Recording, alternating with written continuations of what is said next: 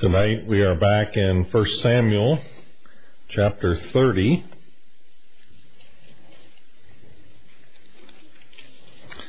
And we are going to be looking at verses 11 through 20.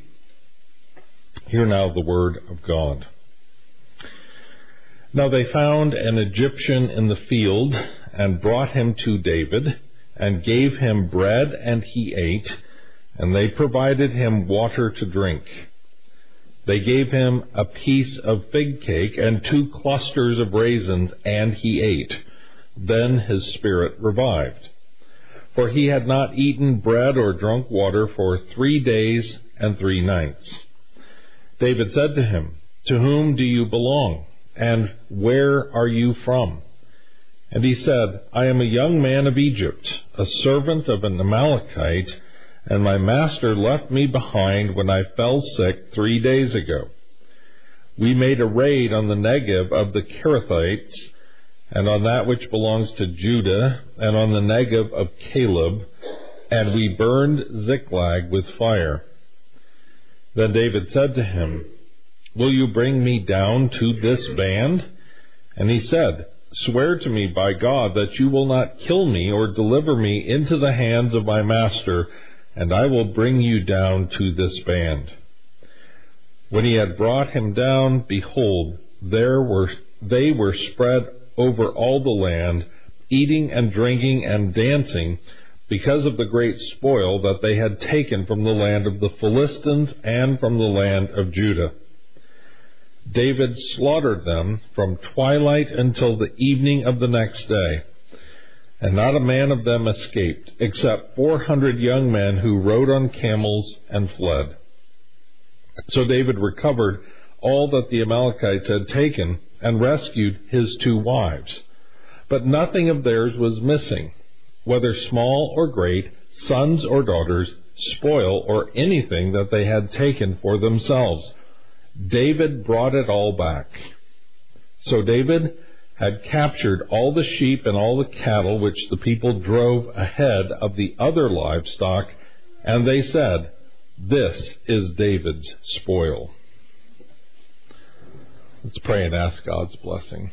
Lord, thank you for this, your word, inspired, infallible, and we thank you that by your Spirit you apply it to our hearts and lives. And so open our minds to understand, our hearts to believe, and our wills to obey your word. For we ask in Jesus' name, amen. Sometimes life is like a roller coaster. First you're up, then you're down, and then you're upside down.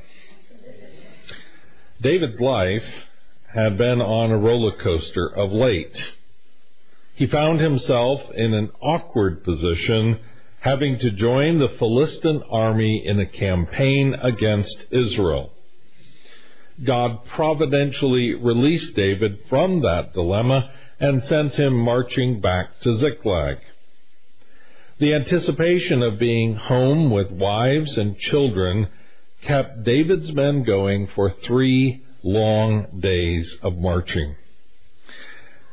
Then came the disappointment, the anger, and the outrage of finding Ziklag a smoldering ruin with their wives and their children gone. David's men wept their eyes out, but then they grew surly and resentful toward their captain. They even spoke of stoning David. After seeking the Lord and receiving guarantees of success, David and his men marched another 15 miles to the southern border of Philistine territory. Though a third of their force was too exhausted to continue, the remaining 400 went on in their search. Up, down, upside down. The roller coaster is exhausting. It's exhausting mentally and emotionally and physically and sometimes even spiritually. And this is where we pick up our story. As David and his warriors go off into an unknown wilderness to find unidentified raiders who are who knows where. As we walk about our text, I want to first focus on the facets of God's providence. Then we're going to look at vengeance on the Amalekites and finish with the redemption of His people. Commentator Dale Ralph Davis has rightly observed that the doctrine of God's providence is ubiquitous in 1 Samuel. It's everywhere. We've observed it previously, and it plays a huge role again in our passage here tonight. God's providence is multifaceted. It gleams like a beautifully cut diamond. And so I want you to consider the various facets of God's providence. As David's men look for some evidence to guide them in their quest, they found an Egyptian laying in the field. And here is the first facet. They found an Egyptian. This man had been sick, so sick that his master abandoned him for dead. And this pushes God's providence 3 days earlier. While David and his men are still making their way to Ziklag and just discovering that their city has been sacked and burned. And meanwhile, among the raiders, there's an Egyptian servant who becomes so sick that his master decides, I can't carry this man along. He's just going to have to die beside the road. And so the man had lain exposed to the heat of the sun and the cold of the night for 3 days and 3 nights. The desert is very cruel. It's hot during the day, very hot. The sun is intense. But as soon as the sun goes down, the cold pierces to your bones.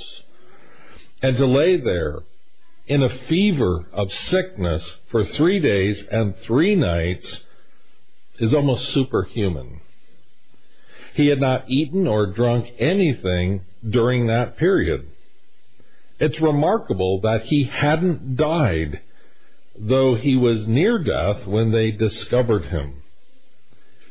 And so the first part of God's providential plan is this sick Egyptian servant laying there in a field, almost dead. The second facet of God's providence in the story has to do with bread and water, with figs and raisins. David's men, although they were in a rush to find their lost families, had carried food and drink with them. They didn't rush off unprepared, but they made sure they had provisions. And so they gave this sickly Egyptian something to eat and to drink. After a piece of fig cake and 2 clusters of raisins, to everyone's joy, the man revived. He recovered from his near-death experience. And then there is the fact that he was willing to talk to David and that they could communicate about important matters. It's not a given that they could necessarily communicate. He was Egyptian. And it's not necessary either that he would be willing to communicate. He might have known that these were Israelites, enemies of his master, who would take vengeance upon him for what his master had done. He might have just clammed up, pled the Fifth Amendment, and tried to somehow survive. But no, he's willing to talk. He opens his mouth. He can communicate with them. We should never take communication for granted. It is one of God's good gifts to us. The next facet involves this man's experience. He had been a servant of an Amalekite master. He had been on the raiding party, and he was an eyewitness to the carnage. This is no random Egyptian who happened to be vacationing in the area at the time. This is exactly the man they need, who can tell them all that they want to know. The fact that he testifies to the burning of Ziklag gives David confidence that this informant is trustworthy. He knows what he's talking about. And that he is willing to help David means that all of his knowledge and experience is now effectively at David's disposal. The next part of the story may seem rather matter-of-fact to us, but it really shouldn't be. This Egyptian led David and his men directly to the Amalekite camp. Now keep in mind that David didn't have any clear idea of where these Amalekites were located. And even this Egyptian man hadn't been with them for 3 full days. And so he didn't exactly know where they were located either. And yet, in God's providence, this Egyptian leads David's troopers directly to the camp of their enemies. And in this way, God has set the table for David's vengeance. It is all by God's providential provision. What a comfort it is to know that our God governs all His creatures and all their actions. He rules and He overrules. And in His sovereign goodness, God is guiding us along through life. He provides Egyptians like this along the way in order to direct our steps. And if it weren't for God's providential leading, how would we possibly make it even another day? And yet God is always setting things in our path, preparing things so that we have the guidance that we need when we need it. It's easy to look at a story like this and say, oh yeah, wow, wasn't that good luck on the part of David and his men? But we know better. There is no luck or fortune or chance or fate. This is God's hand. God's hand putting this Egyptian in the right place at the right time and causing it all to work out. Now, we don't hear anything more about this Egyptian. He disappears from the story. And in one sense, he is not really that important beyond the service that he has just rendered. But he had asked David to swear by God that he wouldn't turn him over to his Amalekite master. And David did swear. That was the condition for the help. So you wonder, what happened to him? Where did he go? Did he go back to Egypt? Possibly. Or did he join up with David and become one of David's band? And if that's the case, and again, there's no proof, but I think it's more than a little likely, if that's the case, what a blessing to this Egyptian. To have been under the tyranny of such a master who would cast him off and leave him for dead, and now to be associated with David, the king of Israel in the making. What a blessing, what goodness that God has brought to this poor Egyptian in the process. Well, as David and his men spied on the Amalekites, they saw quite the sight. Here were careless and carefree men celebrating a successful adventure in marauding. They had captured helpless women and children, sheep and cattle, and all manner of the booty of war. And in view of their great triumph, they spread out over all the land, and they ate and they drank until they had full stomachs and merry hearts. Undoubtedly, most of them were well on their way to being stone cold drunk. After all, this is a celebration. They were the victors, and none had opposed them. And look at the loot they had swept up, not only from Israelite sources, but from the Philistines. They were rich beyond their dreams. Now, there were obviously a large number of these Amalekites. The fact that 400 managed to escape by riding away on their camels meant that there were many, many more that were there among David's force. He had 400 weary men. They had hundreds and hundreds, perhaps thousands. David was clearly outnumbered, but that didn't matter. The Lord was on David's side. The Lord had promised him victory, and that's the deciding factor in this battle. Now, in very typical fashion, the author gives us the barest summary of the actual battle. David slaughtered them from the twilight until the evening of the next day. That may sound like they had a 24-hour battle, but it's much more likely that the twilight here refers to the first glimmers of dawn during the morning hours. The term that is used in Hebrew can mean the twilight at evening, or it can mean the dawn at the beginning of the day. For David and his men to attack in the darkness of night would be unlikely and dangerous, given the fact that night vision goggles hadn't been invented yet.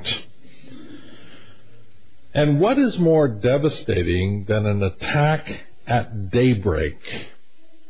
The stupefied Amalekites would still be sleeping off the effects of their celebration party the night before, waking out of a drunken sleep to find warriors attacking them.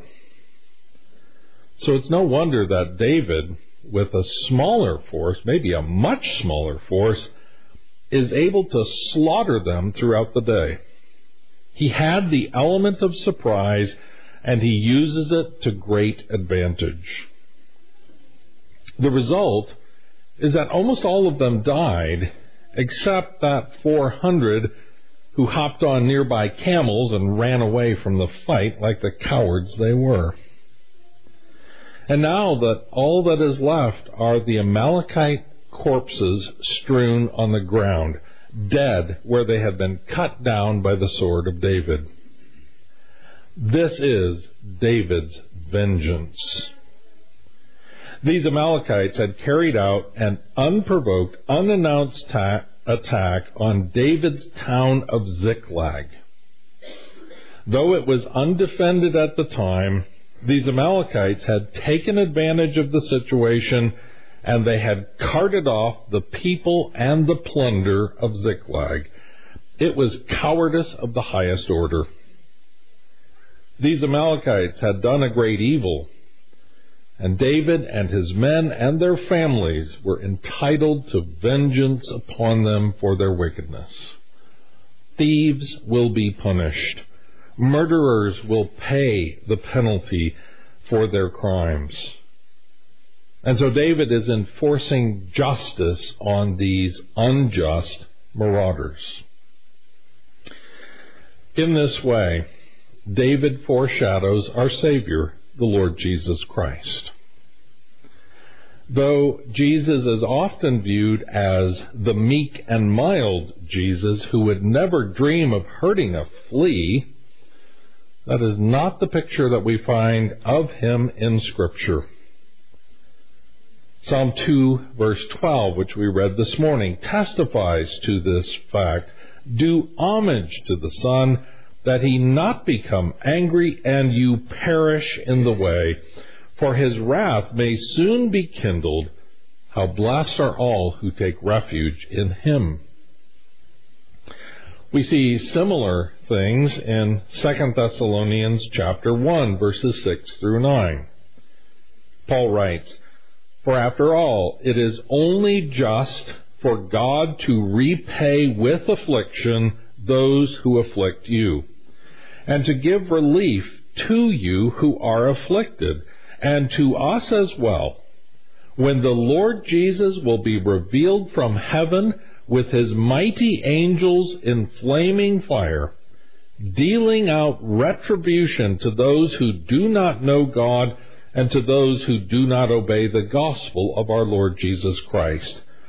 These will pay the penalty of eternal destruction away from the presence of the Lord and from the glory of his power. Now there's an image of Jesus that doesn't square with modern conceptions of him. When he is shown as a weak, ineffectual person, they are committing sins against him by portraying him as a weakling and as a coward. But the Lord Jesus will one day be revealed from heaven with his mighty angels in flaming fire. And they will come not to hand out flowers, but to deal retribution to those who do not know God and who do not obey the gospel. Jesus is a mighty warrior. Consider how he is portrayed in Revelation chapter 6, verse 2. John writes, I looked, and behold, a white horse, and he who sat on it had a bow, and a crown was given to him, and he went out conquering and to conquer.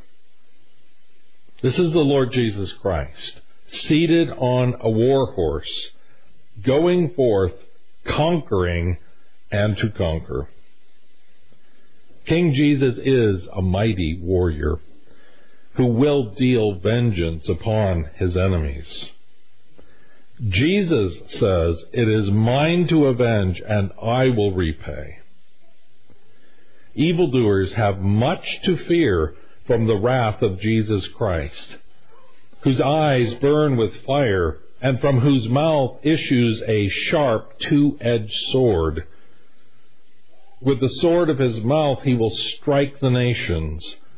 He will break them with a rod of iron, and they will not recover from the stroke of his justice. If you're to think rightly about Jesus, you have to let your mind be shaped and conformed to the image of Jesus that is portrayed in the Scriptures. Accept no substitutes. Don't look to the modern idolatry that pictures Jesus as effeminate, as weak and worthless, as afraid to harm anything. That's not how Scripture portrays him. Well, the other side of the coin has to do not with vengeance, but instead with redemption. David came to that place that day not only to punish these Amalekite raiders, but to rescue the women and the children who had been kidnapped in that raid. And what he found there made his heart rejoice. Everyone was there alive and safe. All of the women, all of the sons and daughters, the small and the great together, not one of them was missing. And there, in the midst of all of the captives, stood Ahinoam, the Jezreelitess, and Abigail, the widow of Nabal, the Carmelite. And so David's wives were restored to him, and so were all of the wives of all of his men. and their sons and their daughters likewise. Now when David had sought the Lord had promised him that everything would come back. He would be able to rescue the captives. And now God's word is fulfilled as He redeems these captives from slavery. Not only did David rescue all of the people, but anything and everything that had been taken from Ziklag was there also. And this included all of the sheep and the cattle, along with all of the goods that had been stolen. There were other valuables in the stash: clothing, gold, jewelry, anything worth stealing. And it wasn't just the property of Ziklag, but it was what these marauders had swept up as they had gone through Philistine territory and Israelite territory. It was really a mountain of booty. And the text says, David brought it all back. Everything that these Amalekites had carted off, he brought it all back. And this includes not only the spoils of this raid on Ziklag, but as I said, the spoils of the other raids also. Remember that the Egyptians had made raids on the Negev of the Kerethites, on that which belonged to Judah, and the Negev of Caleb. This had been quite the extended crime spree. They had stolen all kinds of things from all sorts of people in all manner of places. And now their whole treasure trove is in David's hands. This is the wealth of the wicked stored up for the righteous. And David gets everything back and more also. So it's no wonder then that as the people drove all of these captured sheep and cattle along with all of the other livestock, they boasted to passers-by that this is David's spoil. And again, this foreshadows the great victory of our Lord Jesus Christ. When He has subdued all of His and our enemies and has put them beneath His feet, then He will deal finally with the last enemy, which is death. And as He raises the dead from their graves, and as He glorifies His faithful people, He will lead forth a great multitude into the new heavens and the new earth. All things will be His, and all will cry out together, "This is Jesus' spoil." He is the victor who has won it, and it is His. All things belong to Him. And saints and angels will sing His praise, and we will celebrate, not like those drunken and stupefied Amalekite marauders, but we will celebrate as the joyful and sober people of the living God, because our Redeemer has come, and He has rescued us, and He is bringing us home. Just imagine the sense of relief and joy that these women and children must have felt, that they see husbands and fathers now coming to their rescue, and they know we're not going to be sold as slaves, but we're going home. Dad's come and He's taking us home. My husband has arrived to rescue me. He's bringing me back to our place. And as Jesus comes for His people, and as He takes us home, what relief and joy we're going to have.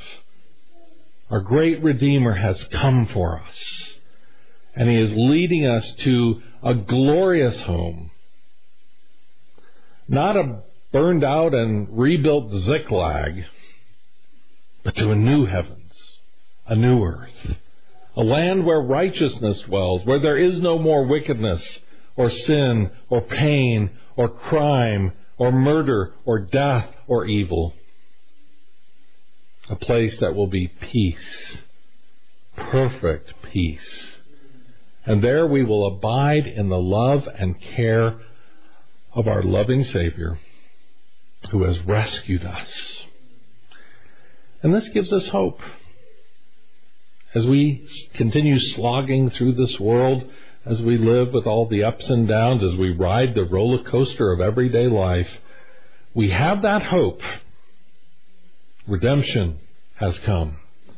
Our Savior will rescue us. We are going home.